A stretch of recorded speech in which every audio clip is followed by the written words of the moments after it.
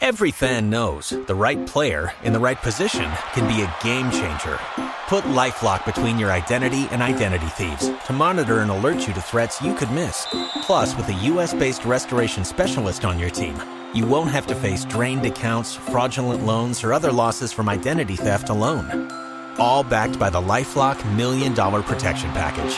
Change the game on identity theft. Save up to 25% your first year at LifeLock.com/aware.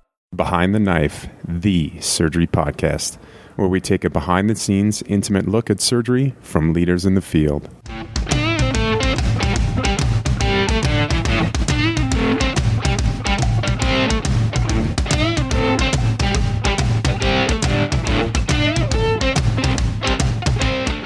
Okay, and welcome back to Behind the Knife. We're really excited to share with you guys today our new release. We finally have our Behind the Knife ABSITE Companion paperback and ebook now available, the second edition with illustrations. We've put a lot of work into this and made a lot of updates since last year's ebook, and we're really excited to release this. I was just going to have Jason talk to us a little bit about how he put this together and sort of what the content entails. So that's right, guys. You guys asked and we delivered. So the ebook we released last year did incredibly well, and we appreciate all your support for that. But what people kept coming to us again and again saying, where's the print version? Where's the print version? Well, we're excited to say now we have a print version. So again, this ABSITE Companion, this is the culmination of all of our notes that we've taken over the years. We know how to do well on this test. We've all done well on this test. We know what it takes. So we're sharing with you guys our notes. In addition, we have gone through and updated everything with the latest clinical guidelines. So, what this book is, we're going to provide you with the latest clinical practice guidelines that's going to help you answer correctly on the test what the next step is. In addition, this will help you do well on the ABSITE. This will help with your general surgery qualifying exam and certifying exam.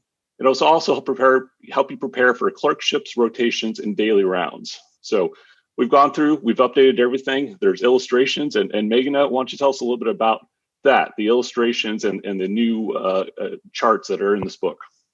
Yeah, I think you guys are really going to like the new illustrations that we have. They were done by Irene Yu, who is a resident at the University of Buffalo. It's a funny story. I saw a really cool image on Twitter. I sent it to Kevin, and he thought it was cool too. And then the next day, I got a text message from my medical school classmate saying that's his fiance.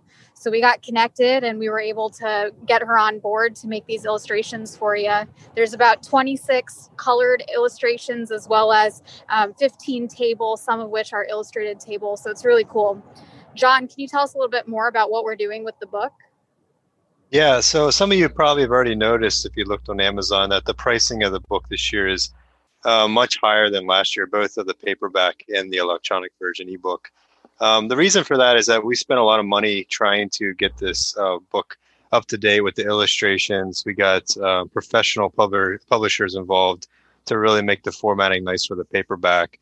We don't make money off this podcast. All the money that we spend or make from these book sales or whatever else we're doing goes right back into the podcast to continue to bring you better and new content as the year goes on. Probably most importantly, Kevin, why don't you tell people where they can get the book, where they can find it? Yeah, so it's all on Amazon. We use the Kindle direct publishing platform to get this out for the lowest price possible and the quickest possible way to you guys. So please go to Amazon, search Behind the Knife, ABSITE Review. Please buy the book to support Behind the Knife. It's going to help us make better videos, better podcasts, better curriculums in the future for you guys. And also give us a rating, give us a 5-star review. It really helps put the book on top and knock out some of the old dogs and help make Behind the Knife a better book. So go to Amazon.com and find Behind the Knife. And probably most importantly, dominate the day. All right, we're going to jump right into it, getting started with the head and neck ABSITE review. So first and foremost, let's go over some of the high yield anatomy that shows up pretty frequently on the test. So Kevin, anterior, this question is asked almost every year. So you have your subclavian vein, your subclavian artery, your phrenic nerve, your scalenes, and it always asks you to put these in order from either anterior to posterior to anterior. So anterior to posterior, what order do these structures come in? Yes, I would recommend Googling these structures and just making a mental picture of this. But you start with the subclavian vein. I always remember that because that's when you're putting your central line in. That's the most anterior, and so you go right under the clavicle and you're at the subclavian vein. Behind the subclavian vein, you have the phrenic nerve, and then you run into your first muscle, the anterior scalene, and then after that you have your subclavian artery, and then it is bounded by the middle scalene after that. Yep. So vein first, then your nerve. Your nerve lies right on top of your anterior scalene. You have your subclavian artery, and then your middle scalene behind that. So, talking more about anatomy in the head and the neck. The neck is broken up into some different triangles. What's that all about? Yeah, Jason. So there's the anterior triangle and the posterior triangle. So starting with the anterior triangle, looking at the anterior boundary, you have the midline of the neck that runs into the posterior boundary, which is the sternocleidomastoid. And the inferior or the apex is the sternal notch, and the superior or the base is the lower border of the body of the mandible. This contains the carotid sheath. So again, the main reason or the key important point about the anterior neck triangle is that it contains the carotid sheath. And this is important for surgical incision making and accessing. And so the sternocleidomastoid for both the anterior and posterior part of the neck is really what the landmarks are based on. And so the anterior triangle is anterior to the sternocleidomastoid, and that's where you find your carotid sheath. So then for the posterior neck triangle, again, that sternocleidomastoid forms the anterior boundary. The posterior boundary is formed by the trapezius muscle. The base is the middle third of the clavicle, and the apex is the intersection of the sternocleidomastoid and the trapezius. The key clinical point here is that it contains the spinal accessory nerve. Great. So another thing that's commonly tested for head neck anatomy is that darn recurrent laryngeal nerve. So Kevin, they ask a lot of questions about the recurrent laryngeal nerve. First off, what is it and what does it do? Yeah, so it's a branch off the vagus, but it takes a different course than most nerves. It doesn't come straight off the vagus like you would expect it to as it passes the vocal cords. It actually goes more caudad into the chest and then wraps around either the subclavian artery or the aortic arch and comes back up and innervates the larynx. And so the recurrent laryngeal innervates all the muscles of the larynx except for the cricothyroid muscle. And so what then innervates the cricothyroid muscle? Because I'll ask you that too. Yeah, that is the superior laryngeal nerve. Right. So superior laryngeal nerve innervates your cricothyroid muscle. And what happens if you bag that? You have difficulties with tone and hitting high notes. And so it depends on, you said something about coming down into the chest and wrapping around either the aortic arch or the subclavian artery. It differs based on the left or right side, right? Right. Yeah. Based on the anatomy of the aortic arch, you have your brachiocephalic trunk and right subclavian. So on the right side, the vagus passes anterior to the subclavian artery, and then the recurrent laryngeal loops behind the subclavian artery and travels up the tracheoesophageal groove. Whereas on the left side, the vagus passes anterior to the aortic arch, between the left common carotid artery and subclavian artery, and the recurrent laryngeal loops behind the aortic arch and travels superiorly in the tracheoesophageal groove. Okay, well, that's about enough for head and neck anatomy. Let's move into some head and neck tumors, which I don't know. It was always very confusing for me as a general surgeon studying for these tests because it's not something we really dealt with every day. So we tried to break it down, just kind of the basics that you need to know for the ABSITE for the boards. One thing as far as head and neck cancer goes is this is probably worth, I would estimate, about 3 questions out of the 250 questions, and I'd say the anatomy is another question or 2. So this is pretty low yield overall, but there's definitely questions on this every year. Yeah, that's why it's that distinction, though, Kevin, as to why you got a 98th percentile and not a 99th percentile. Exactly. So let's start with squamous cell cancer of the head and neck, as it is the most common. So, can you tell me just a little bit about squamous cell cancer of the neck? Who does it affect? What are some risk factors? Yeah, so a little bit of epidemiology here. Squamous cell cancer of the neck is the 5th most common cancer, with men affected more than women by a ratio of 5 to 1. So the risk factors are alcohol and tobacco, and these both have a synergistic effect. So using one in and of itself is a risk factor, but you use both together, and that compounds your risk.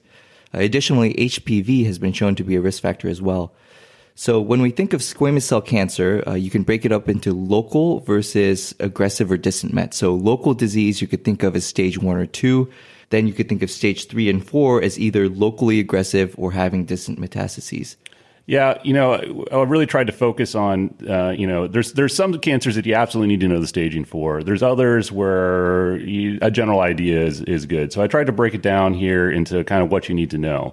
So for squamous cell cancer of the head and neck, it's changing all the time. Each subsite, whether it's the oral cavity, oropharynx, nasopharynx, have their own staging system and treatment recommendations. But in general, if you think about head and neck squamous cell cancer, stage 1 and 2 as being local disease, again, no regional, no positive nodes, no distal mets.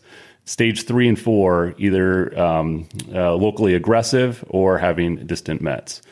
So, Kevin, just in general, when you think about breaking it down like that, what are some treatment options for squamous cell cancer of the head and neck? Yeah, so in general, surgery or radiation, generally they have tumor boards where they discuss kind of the modality based on the patient's age and the extent of their cancer, based on the location and if it's resectable or not. Yeah, so that's for stage 1 and 2. So either surgery, primary surgery or radiation. And again, there's going to be a tumor board that they're going to discuss where it is, whether it's resectable, whether it's non-resectable. So, for example, wide local excision for intraoral lesion versus radiation for a vocal cord lesion, where that would not be, it would be very morbid to do a wide local excision on the vocal cords. So that's for stage 1 and 2. What about for stage 3 or 4? So once you're getting into either locally aggressive or distant metastases, that's when you're thinking about multimodality therapy. So for stage 3 and 4, you really need generally both surgery followed by radiation and or chemotherapy.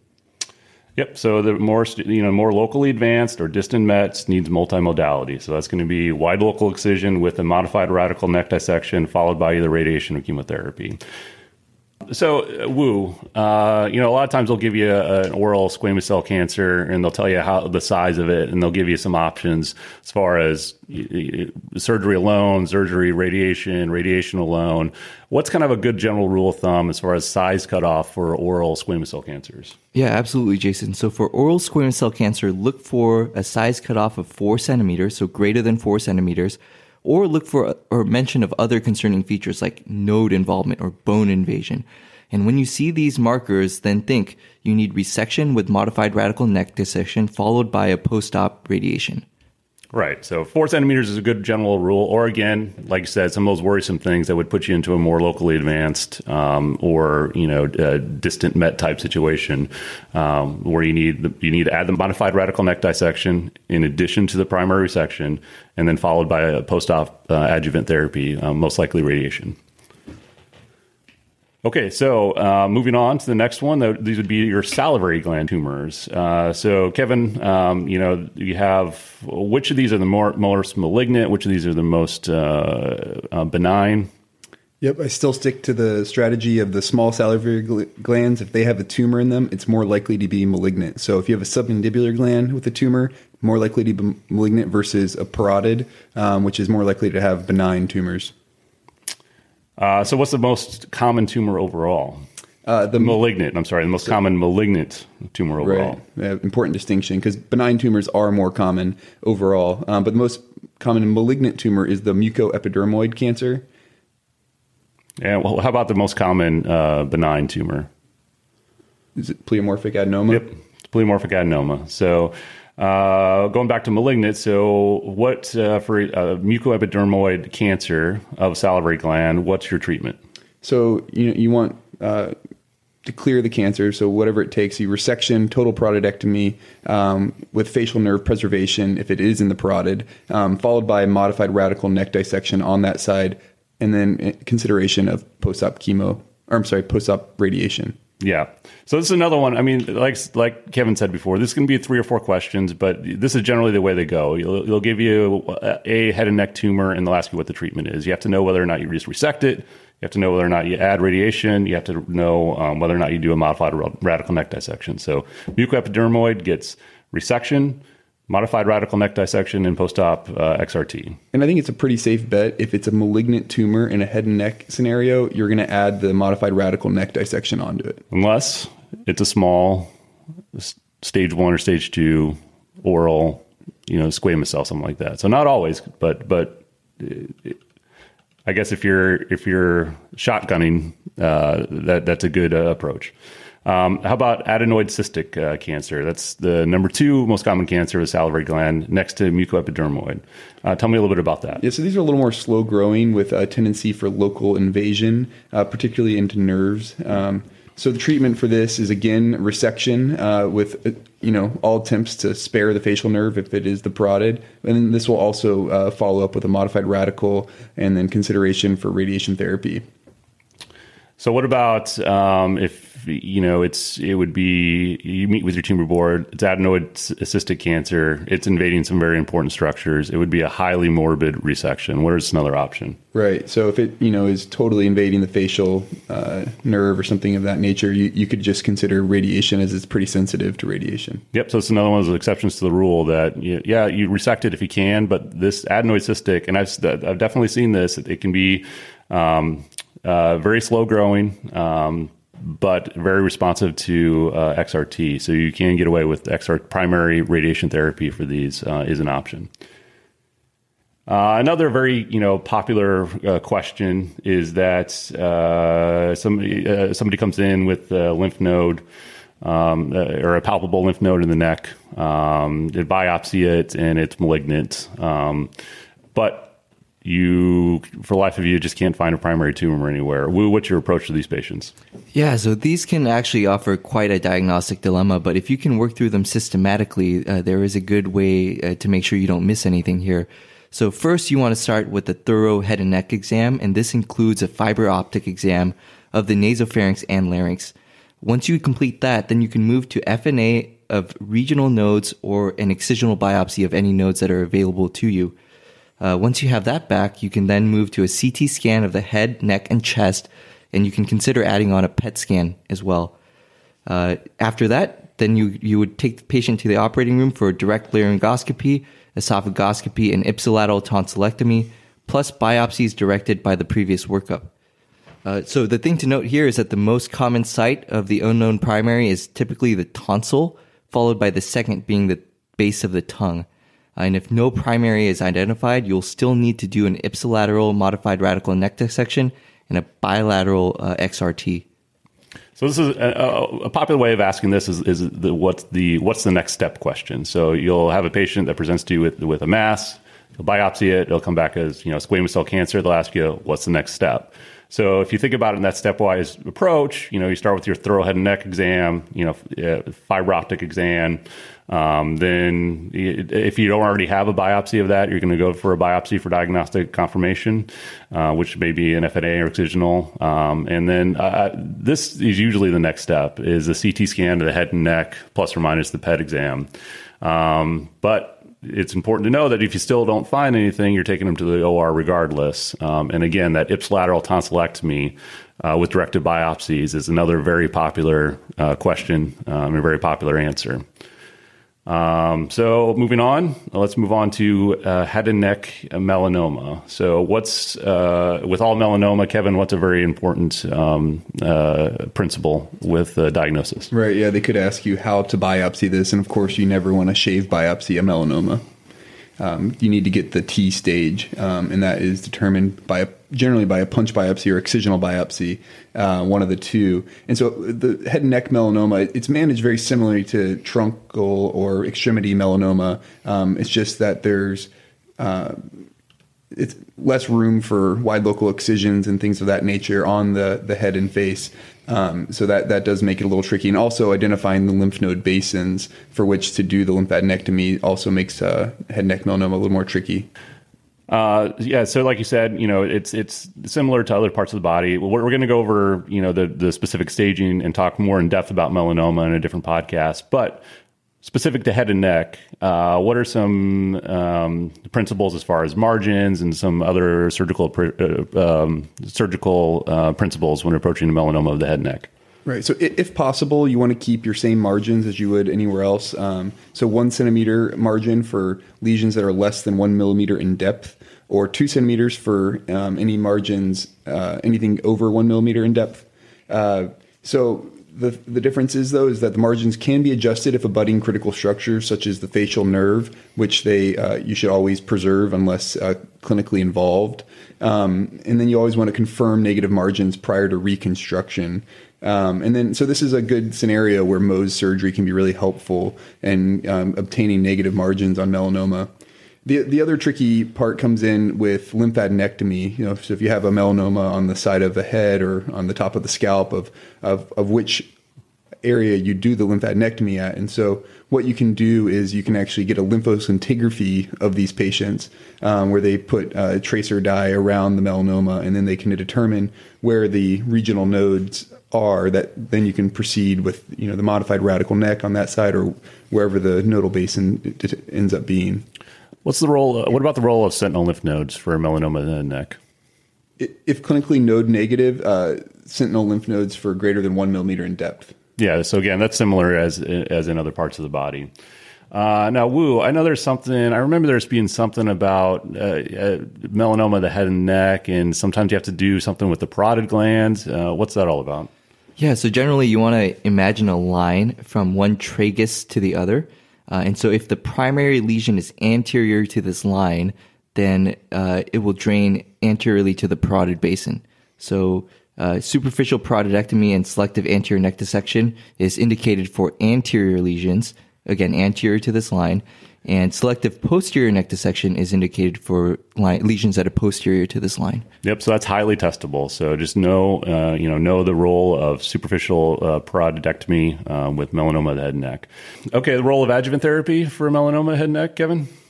Unfortunately, there's not a great therapy for this, and that's why good primary surgery is the key component. But adjuvant interferon alpha has been shown some survival benefits, but it does have severe side effects, and many people aren't able to complete this therapy. And then sometimes salvage radiation therapy for regional control, but no survival benefit has been seen in these. And thankfully, there's some ongoing trials targeting monoclonal antibodies and oncogene inhibitors to help treat this. Yeah, that's one of those things where it's still, there's still a lot of clinical trials going on, so it'd be hard for them to ask a question. They may ask you something about, metastatic disease or something, and interferon alpha would probably be the answer for that. They may, with somebody with grossly positive regional lymph nodes, ask you about radiation therapy to the nodal bed, and then there's some other experimental things, monoclonal antibodies, oncogene inhibitors, but it's unlikely that they'll at this point ask you anything about that. Okay, so that covers our head and neck tumors. Now it's time we'll do some quick hits. So this is, real quick question and answer. Not a lot of extrapolation on these, but these are good, highly testable, quick points. So, Wu, painless mass on the roof of the mouth, what is it? So it's an overgrowth of cortical bone. It's called torus palatinus. So this shows up pretty commonly because it looks scary. It's a big protuberant mass on the bony part of the roof of the mouth. What do you do for them? So typically nothing. If you find that the patient is describing that this interferes with the dentures fitting, then you might consider resecting. But overall, you don't need to do anything for it. The answer on the boards is going to be leave it alone. Don't do anything. Okay, Kevin, what's the most common site for an oral cavity cancer? The lower lip. Why is that?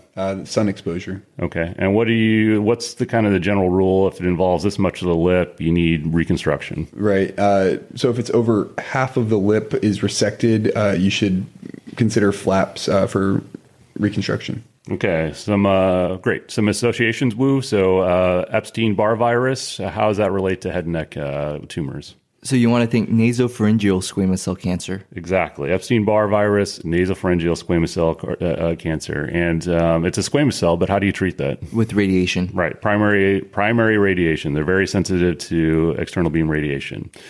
Kevin, we covered this a minute ago, but repetition is the key to adult learning. So what's the most common malignant salivary gland tumor? Mucoepidermoid carcinoma. Okay, and the most common benign salivary gland tumor? Pleomorphic adenoma. What's the treatment for a pleomorphic adenoma? A superficial parotidectomy. Yep, superficial parotidectomy. Don't choose enucleate. Yeah, do not enucleate these. You do the full, the superficial prostatectomy is a pretty low risk, low morbid procedure. So you do not enucleate these. And always be sure, whenever they ask you the most common something, be sure you check for that benign versus malignant, because it's different. Wu, what's gustatory sweating? That's called Fraze syndrome. Okay, and when does this occur? So it occurs if you have an injury to the auriculotemporal nerve, and that then cross-innervates with sympathetic fibers. Yeah, and so this can be seen after a prostatectomy, and those nerve fibers are regrowing. So Kevin, their clinical scenario. So there's an elderly patient who has a post-op fever, pain, and a large swelling at the angle of the jaw. What is it? Yeah, I've actually seen this once. A suppurative prostatitis. Okay, and what's the most common organism with this? Staph aureus. Okay, how do you treat it? So generally, these patients will get better just hydration and antibiotics. If there's a large, obvious abscess, you can drain that also. Yeah, so they'll give you this, again, an elderly patient who's post-op, from whatever, a lap chole, and they're on the floor, or post-op from a colon resection, and they all of a sudden get very sick, high fevers, and they'll give you probably a benign, otherwise clinical exam at the surgical site, and you'll have a big swelling at the angle of the jaw. It's something you got to think about is a suppurative parotitis. Staph infection, most common. Again, antibiotics, first line treatment, but if there's an obvious abscess, they may need an incision and drainage, as with any abscess. Another favorite. So another head and neck favorite. So patients post-op Wu from a tracheostomy, and you get some bleeding at the tracheostomy side. So this is an alarm finding, and you should be thinking tracheonominate fistula. In the board scenarios, you might want to distinguish whether they are describing a small amount, such as a herald bleed, or a large amount. The reason that's important is because if it's just a small amount, you might consider a role for bronchoscopy to rule out a tracheonominate fistula, but more than likely it's going to be a massive hemoptysis.